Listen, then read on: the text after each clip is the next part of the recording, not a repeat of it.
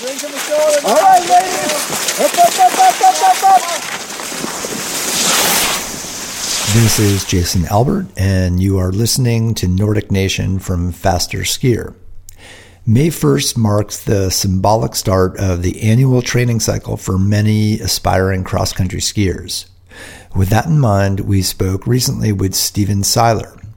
Seiler is a professor of sports science at the University of Agder in Kristiansand, Norway. First off, you'll note Seiler is not originally from Norway. Second, Seiler has written and spoken extensively about physiological adaptations as it relates to endurance athletes.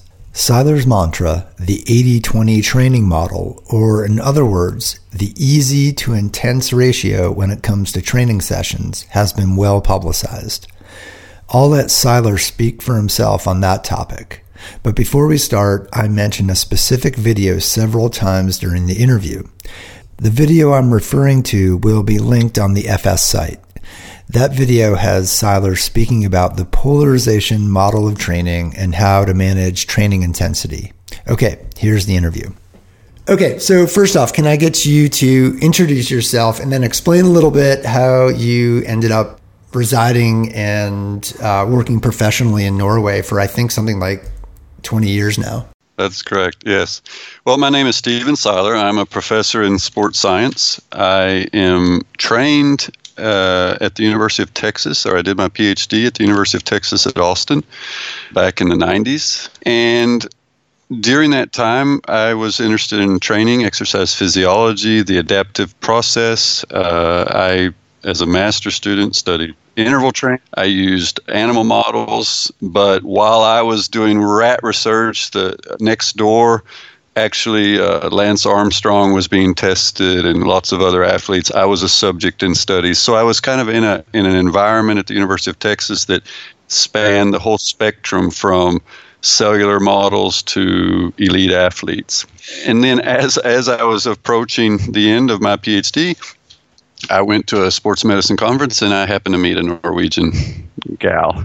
So that's the connection to Norway. This was back in 94, and the Winter Olympics that were in Lillehammer had just been held a few months earlier. And so I had watched that, and I knew about the physiology tradition of Scandinavia, exercise physiology and Bengt Saltin and all the different works. So I kind of was primed, you might say, for this chance meeting of a Norwegian who came from also a sports science background. And so the rest is history. Is I ended up moving to Norway after my PhD and was married to this woman for 12 years and have 2 children. And we're no longer married, but I still live here and am very happy. So how is your Norwegian? It's fluent. I converse every day in Norwegian. I have a bit of an accent. So, the typical thing that people will say in Norway is, where do you come from really? And so that's kind of the standard Norwegian question. They know that they can obviously tell I've been in Norway a long time, but they also know I'm not a native. So before we get into some specifics about your research and what you've been doing and how it might apply to cross-country skiing, you mentioned that before you headed over to reside in Norway, that you were familiar with kind of this Scandinavian heritage of exercise physiology. Well, I think what I'm really talking about is a tradition that goes much farther back.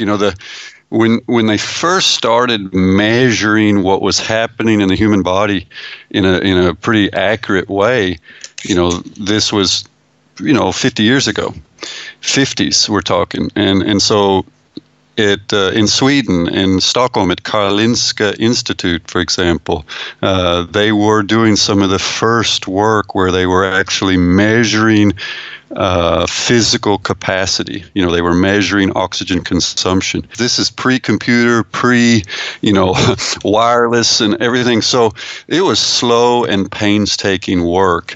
But we're talking about some guys with names like Saltin, Ostrand, that really were the beginners. I don't know if you've ever seen a Monarch test bicycle in a laboratory. I have not.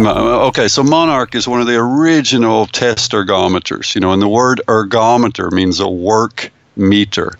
And so even the concept of measuring work, physical work on a treadmill or on a bicycle, this really came of age not that long ago, some decades in the past. So that Scandinavian tradition dates back to 40s, 50s, 60s. You had a bit of that tradition in the United States over at the Human Fatigue Laboratory on the East Coast. So there weren't that many places where this was going on, and Scandinavia was one of them. And there's a famous textbook called Book of Work Physiology. It's by Ostrom and Rodal, and I had read that as a student. It was one of the things I had looked at, and I was just so impressed with what they were doing, because they were really studying the human body in a kind of a rather intense, invasive way that we just weren't doing in the United States at the time. So one of the things in rewatching the video, and I remember I was struck right away by a lot of the graphs that you were presenting. And I was struck right away, as I'm sure perhaps some people are who don't immerse themselves in the literature every day, by the disproportionate amount of the high amount of level 1 training compared to more intensive interval training. And I'm wondering if you can kind of speak a little bit about that. And I liked how you referenced in that lecture that you had grown up, and as I did as well, it's like no pain, no gain. So if you're not going hard, you're not making any improvements. But what you demonstrated and cited was that actually is not the case, that, limited interval stresses and lots of low level, easy training seem to be the recipe for most people to performance improvements. Yeah, so where this comes from is when I first got into it, I did come from a background of kind of no pain, no gain, and trying to be effective, which meant finding that red line intensity and just hanging in there as long as you can. And but then as we started studying the research, the first thing that came along was there was some research about what's called training monotony. And there was some research on horses and on humans that suggested that when horses, like for example, racehorses, they found that if they made their hard days harder, then they were okay. But if they made their easy days harder, if their training became too much the same every day, the horses collapsed. And so there was something about variability that seemed to be important for horses, and the same was seen in humans. And then when I moved to Norway, one of the revelations for me was watching an athlete. It was a female athlete. Her sister had been an Olympic athlete. She was a skier herself. We were in the forest. I was behind her, but I noticed that she got to a hill and quit running and started walking. And I knew this gal had a VO2 max of 65 mLs per kg, which is really quite good for a female. So she was definitely in shape to run up that hill. But she didn't. She walked fast, and then when she got to the top, she kept running. And so after a while, I had to figure out, well, what's going on here? Well, it turns out that, that day she was on a 2-hour run, and she did not want to reach a high blood lactate. She did not want to have a high intensity, so she was very disciplined in making sure that her intensity stayed below the lactate threshold. And to do that, she actually walked fast up that hill instead of running, even though she could have run. So that was interesting to me because it certainly wasn't anything I would have done at that time. So anyway, observing athletes, then I read from the cross-country ski coach in Norway at the time. He was coaching Thomas Alsgaard. He was coaching Bjørn Dæhlie, the best of the day. And he wrote that the threshold training was kind of the worst of both worlds. It was hard, physically demanding, but it wasn't a good stimulus for these already well-trained guys. And so he was talking bad about an intensity that's kind of the bread and butter of the American tradition, is find your lactate threshold and go there and stay there as long as you can. And so these things started getting me to think, well, what's going on here? And so then we did descriptive studies. We started measuring, how are these athletes actually training, the very good skiers. And I started looking at how, elite runners from Kenya were actually training. And so things started to come together around this intensity distribution that suggested that, hey, things aren't exactly what we think. It's not no pain, no gain, and it's not go hard every day. In Norway, they call it making the cake and eating the cake. And the volume, the daily grind, long sessions below the threshold, that's making the cake. That's building the basic capacity. And then some of those days you're going to push to the extremes, and that's eating the cake. Well, you can't eat more than you make. So this issue of balancing the basic training with these really high intensity sessions that's very important. And every time I have looked at how the elite guys or females train, what you see is they're so disciplined. They know what they want to do each day, and they're not pulled into these games of half wheeling and or you get pulled into a situation where you go harder than you intended to, and then the workout becomes shorter and harder instead of longer at lower intensity. That doesn't happen in the best performers here.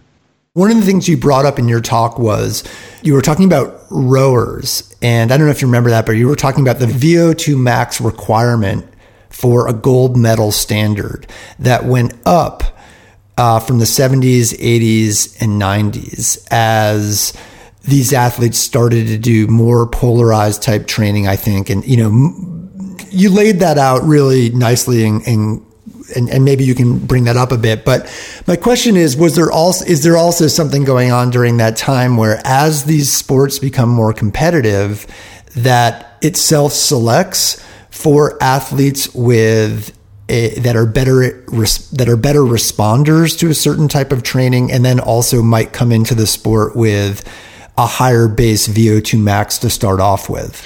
Well, sure. I mean, let's face it, genetics matters. You need to choose your parents carefully if you want to win a gold medal in the Olympics. But and in the case of the rowing data, what we were able to show was that it wasn't body size that changed. They were the same weight and height over the 30 years. Rowers tend to be pretty big, 90 kilos plus and 6'3" or 6'4" plus. And so it's that part is part of that genetics.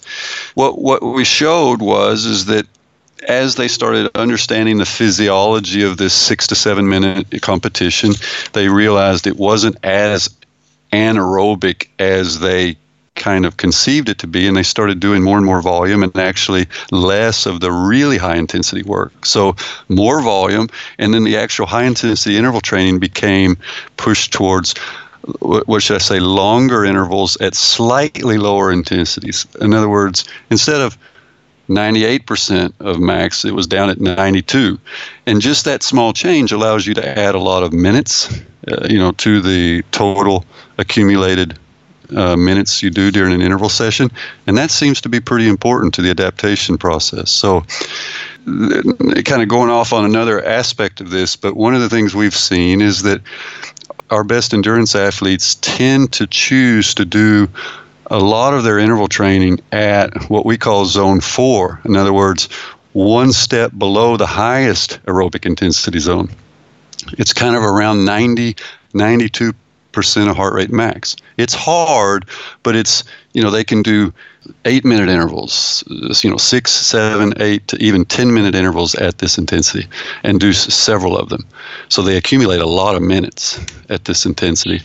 Whereas we have tended, and I say we, the American approach has tended to keep pushing the intensity instead of the duration of the intervals. Whereas here I see that what we will tend to lengthen the intervals at the same intensity.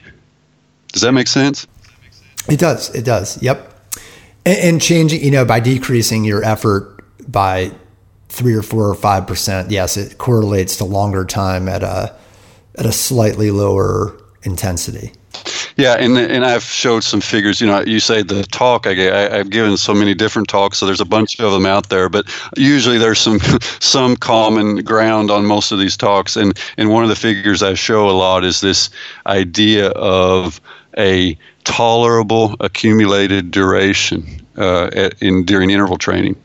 And there's not a linear relationship between that duration and the intensity. It's very nonlinear. So a small change in intensity, once you get into that high intensity zone, just a couple of beats lower on the heart rate scale, and you can go a lot longer. So what we see is that our elite athletes often will make a trade of a little bit of intensity for a lot of minutes of accumulated stimulus. And it works. We've seen a lot of data that just supports, number one, that they can still go up to the really high intensities, peak out and have the adaptation there. But in that daily training, they are kind of pacing themselves so that, the way they train is tolerable over weeks and months and years. From the cross-country perspective, and you can speak to this, I suppose, better than myself for sure. There's oftentimes, just lay people like myself or people who follow cross-country skiing from the States or from Canada. It's like, what are the Norwegians doing? It must be that they just have more athletes to select from, or it must be the long heritage. So from your perspective, why have the Norwegians, been so dominant? What do you attribute most of that to? Well, let's face it. We're the only country where cross-country skiing is our national sport. And I'm taking on the Norwegian perspective. Cross-country skiing is still the national sport here. That matters. So there's no mystery here. There's no magic. It's part of it is recruitment. It's only a country of 5 million, but there's a fairly big percentage of them that will see skiing as a possible sport that they will sample in their childhood. And so there will be a fairly good recruitment to that sport, and there is here. So that's part of it is, thousands of kids that try the sport. We're not talking millions because there's not millions, and most Norwegians don't ski. So, we always say that Norwegians are born with skis on their feet, but that's not true anymore. But thousands and thousands of kids are trying skiing. And so that's one ingredient. Ingredient number two, as you suggested, was there's a lot of tradition. We have a lot of people who know how to coach skiing. And so at the club level, you've got a lot of people who are pretty darn solid on basic coaching skills for skiing, both the endurance side and the technical side. So that's an advantage. And then, of course, the role models are there. The female and male athletes are on the television from November to March. So that's a role model for the kids. So all the ingredients are there. The tradition, the expertise at the local level, the role models, the recruitment. But let me tell you, the training is, in fact, the Norwegians are super conservative when it comes to training. What do you mean by that? And I mean it in a good way, in the sense that they are not easily drawn down the rabbit hole of the newest fad in training. And I think that's part of the Norwegian secret to success. It's almost like the anti-secret, meaning that they know what gets you on the podium, and they know that there are no shortcuts. So that they don't fall for whatever it is, the latest trend, the latest trick, because they know how you get there. And I think that's the magic. The magic is there is no magic in Norway. It's interesting. I can see that if you have an up-and-coming athlete and they're getting frustrated that they're not maybe making it to the next step, whether it's a regional team or the national team, that they might want a shortcut and be like, you know what, there's no way I'm going with this predominance of low intensity. I got to up my intensity to try to find the missing link. I mean, I suppose there might be some outliers out there that's what they need to make a certain adaptation and have that manifest in performance, or does that not apply? Does that make sense? Well, sure. There's individual variation, but there's individual variation within a kind of a best practice model. And I'll give you an example. I don't know. I'm sure you know the name Marit Bjørgen, arguably the greatest cross-country skier on the female side ever, at least based on her numbers, her merits, her goals. She is. Well, 10 years ago, or now it's about 12 years ago, in 2005, she kind of fell apart, and she had a coach that did move in this direction of a lot of interval training, a lot of high intensity. And it seemed to work for about a year or so. She had a great year. I believe it was around 2.5, and then started kind of falling down the charts. And she really collapsed. And this was the time when this 4 times 4 minute interval training was all the rage. And there were proponents of it in Norway. And she was kind of the poster child for it. And then she fell apart. And Egil Christensen, who is the trainer now, they had to go back to basics and back to the old tradition, which is putting in the hours, making sure there was a lot of volume, a more limited amount of high intensity work. And since then, she's the greatest skier in the history of the sport. So her way back to gold medal performance was a conservative, old school approach that she had to return to, because when they tried to do this really high intensity approach, she fell apart. And that was a lesson for Norwegian skiing, because there were a lot of young skiers that were going down that rabbit hole. And that was when Olympiatoppen, I was actually engaged with them, worked to help say, look, we've got to make sure that we have our data, that our institutional knowledge is actually quantified and published, so that we don't fall into this trap again, or that we don't make this mistake again in Norway. From your perspective, are athletes, and maybe specifically cross-country athletes, are they fairly open about giving you or your colleagues access to their training logs and their testing values?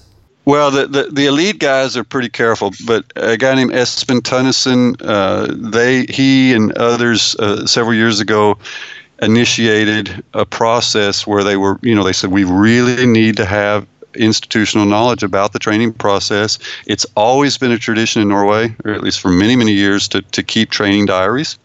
So he pursued champion athletes in a number of sports, orienteering, rowing, cycling, cross-country skiing, and asked for them. A few people said no, but a lot of the skiers said yes, and also other, rowers, runners, and so forth. So they contributed after their careers were finished, some even during their career, but mostly after they contributed their training diaries, allowed him to digitize these diaries, meaning to convert the paper, and digitize it over to data, to Excel files, basically. And then now the Norwegian elite sport, they have a internet-based training diary, a standardized training diary online. So now any elite athlete in Norway, at least they want them to be using the electronic training diary, which gives a continuous data flow in terms of, both to do individual coaching and adjustments, but also just best practice. What are our athletes doing, and how does it relate to performance? So this is part of the, if you want to understand training, you have to measure what's being done. It's dose response. Just like if I have high blood pressure, take the medicine. I have to know how much I take and what's the response. And if you want to understand training, you have to know what you do, and then you have to know what the effect is. And over time, you build up a lot of institutional wisdom in how the training process works. And I don't mean this to be a loaded question. I mean, it's actually why do you think some elite athletes might be a little more guarded about, here are my values and here are what I'm doing and how it's manifesting? Because at the end of the day, we all see the result sheet anyway. Well, I guess everybody's got that. They would like to think that maybe they're doing something a little smarter. I remember an example is Olaf Tufte. Now, he's a rower from Norway. He won the Olympic gold in the single scull in 2004 and 2008. So two Olympics in a row. And he provided his training data, and it was reproduced in a book. I mean, they could tell you exactly how many hours he trained the year of his gold medal and the intensity distribution, everything. And he just said, look, just because I give you my training program doesn't mean you can do it. So that was his deal. Was he didn't feel like he was giving away anything, because he said there's nothing magic about this, but you got to do it. You have to execute it. That's what makes you a gold medalist, not writing it down. So I think most of the athletes have that view, but some of them, possibly just because they don't want the media, let's take Bjorn Dahle. He I don't think he allowed his data to be published, and he probably just didn't want the media storm, because then you get everybody trying to nitpick and ask what they did here and how they did this, and So some of them just want to stay. They don't want to get involved in the discussion, the dissection of their training. We have a lot of, say, master's level athletes that read our publication, and I hear lots of different things. That 40 or 50-year-old athlete who's still aspiring to meet a certain objective for themselves. What are your findings in terms of how what you see in elite athletes translates to, say, 40, 50-year-old masters athletes?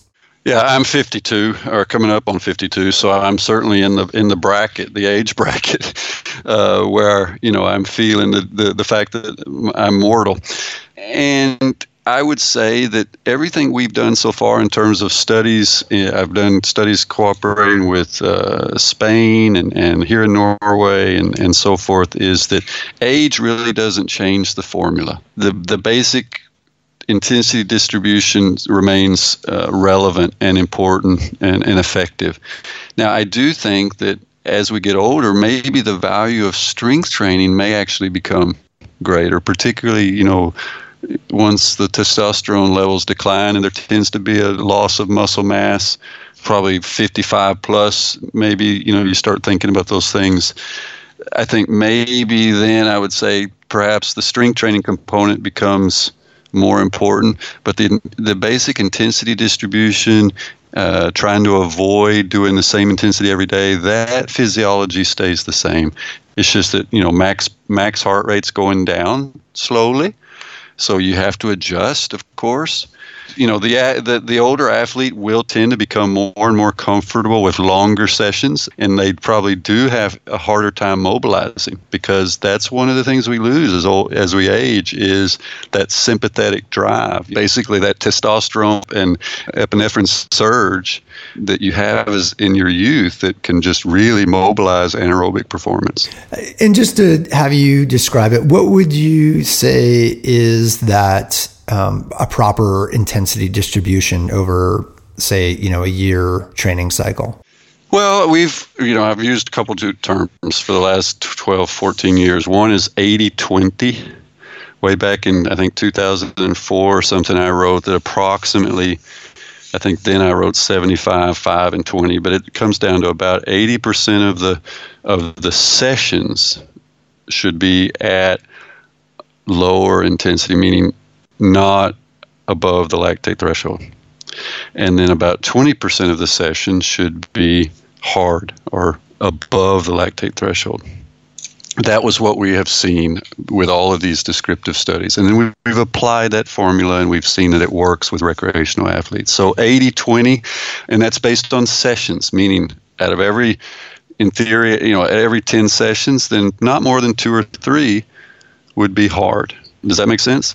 It does. And so it's not, and correct me if I'm explaining this wrong, but it's number of sessions, 80-20, not necessarily percentage of time in a specific zone. That's right. And if you do, if you look at our elite, we've got data from gold medal skiers, the year of their best performance, their entire intensity distribution. And if you look at it, we have, I think the study we published in PLUS One was 11 gold medalists. They were at 90% below threshold by time. If you do it based on just minutes in the zones, then they're only up in zone, 4 or 5, the high intensity 10% of the time. Well, that makes sense, really, when you think about it, because a long run may be 3 hours, whereas a high intensity interval session may be effective 40 minutes. 5 times 8 minutes, for example. That would be 40 minutes of time. And of those 40, not all 40 would be up in the high zone because you have some transition time. So if when you use time in zone, you actually underestimate the high intensity component. That's why we count sessions. What we do is we kind of basically put each session in a box. We say this was a low intensity session, this was a medium intensity session, this was a high intensity session. We count sessions instead of counting minutes in zone. Both work, but we basically say, what was the goal of the session? Was it an interval session? You may have warmed up for 20 minutes and cooled down for 20 minutes, but what really mattered was that you did 8 times 5 minutes at 90%. So this was a high intensity session. And when you do that, you get a bit different intensity distribution because you end up getting even more of the intensity being lower than if you just count sessions. Okay, and the reason I wanted to clarify is because when I look at some of the graphs, I'm like, wow, they don't look like 80-20. They look more like you were saying, 90-10. I mean, there's just like a little sliver of that red coloration denoting, that level 5, level 4 type area. The skiers tend to count minutes, and they're fastidious. They're very careful with their, they count every minute and where it goes and so forth. So they will even include a race in their training diary. That race was this many minutes of high intensity and this many minutes of warm up and so forth. So they're pretty. We've even published work on the way the elite athletes in Norway, the skiers, the way they register their training, just to see if they're actually accurate, and they are. So they don't cheat. Anything else that you would like to add that I haven't asked? Oh, well, you asked me about this secret. I'll tell you a story. That one time, one of the Olympic Federation guys was hearing about a conference in Denmark where they were talking about nothing but high intensity interval training. He said, you know what, this is good news for us. This just means we're going to be winning more medals. And again, it's that boring conservative idea that you got to do the work, you got to do the volume. In cross-country skiing, the rule of thumb is probably about 800 hours a year. Some are doing more, but it's around the 800 hour a year mark, effective training time, and 100 hard sessions. So it's not fancy. It's not, it's just they're doing the work.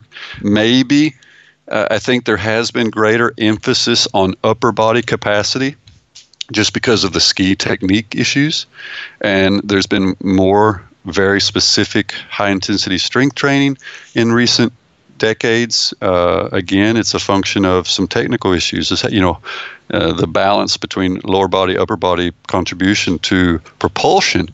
But that's more just adapting the training to the biomechanics.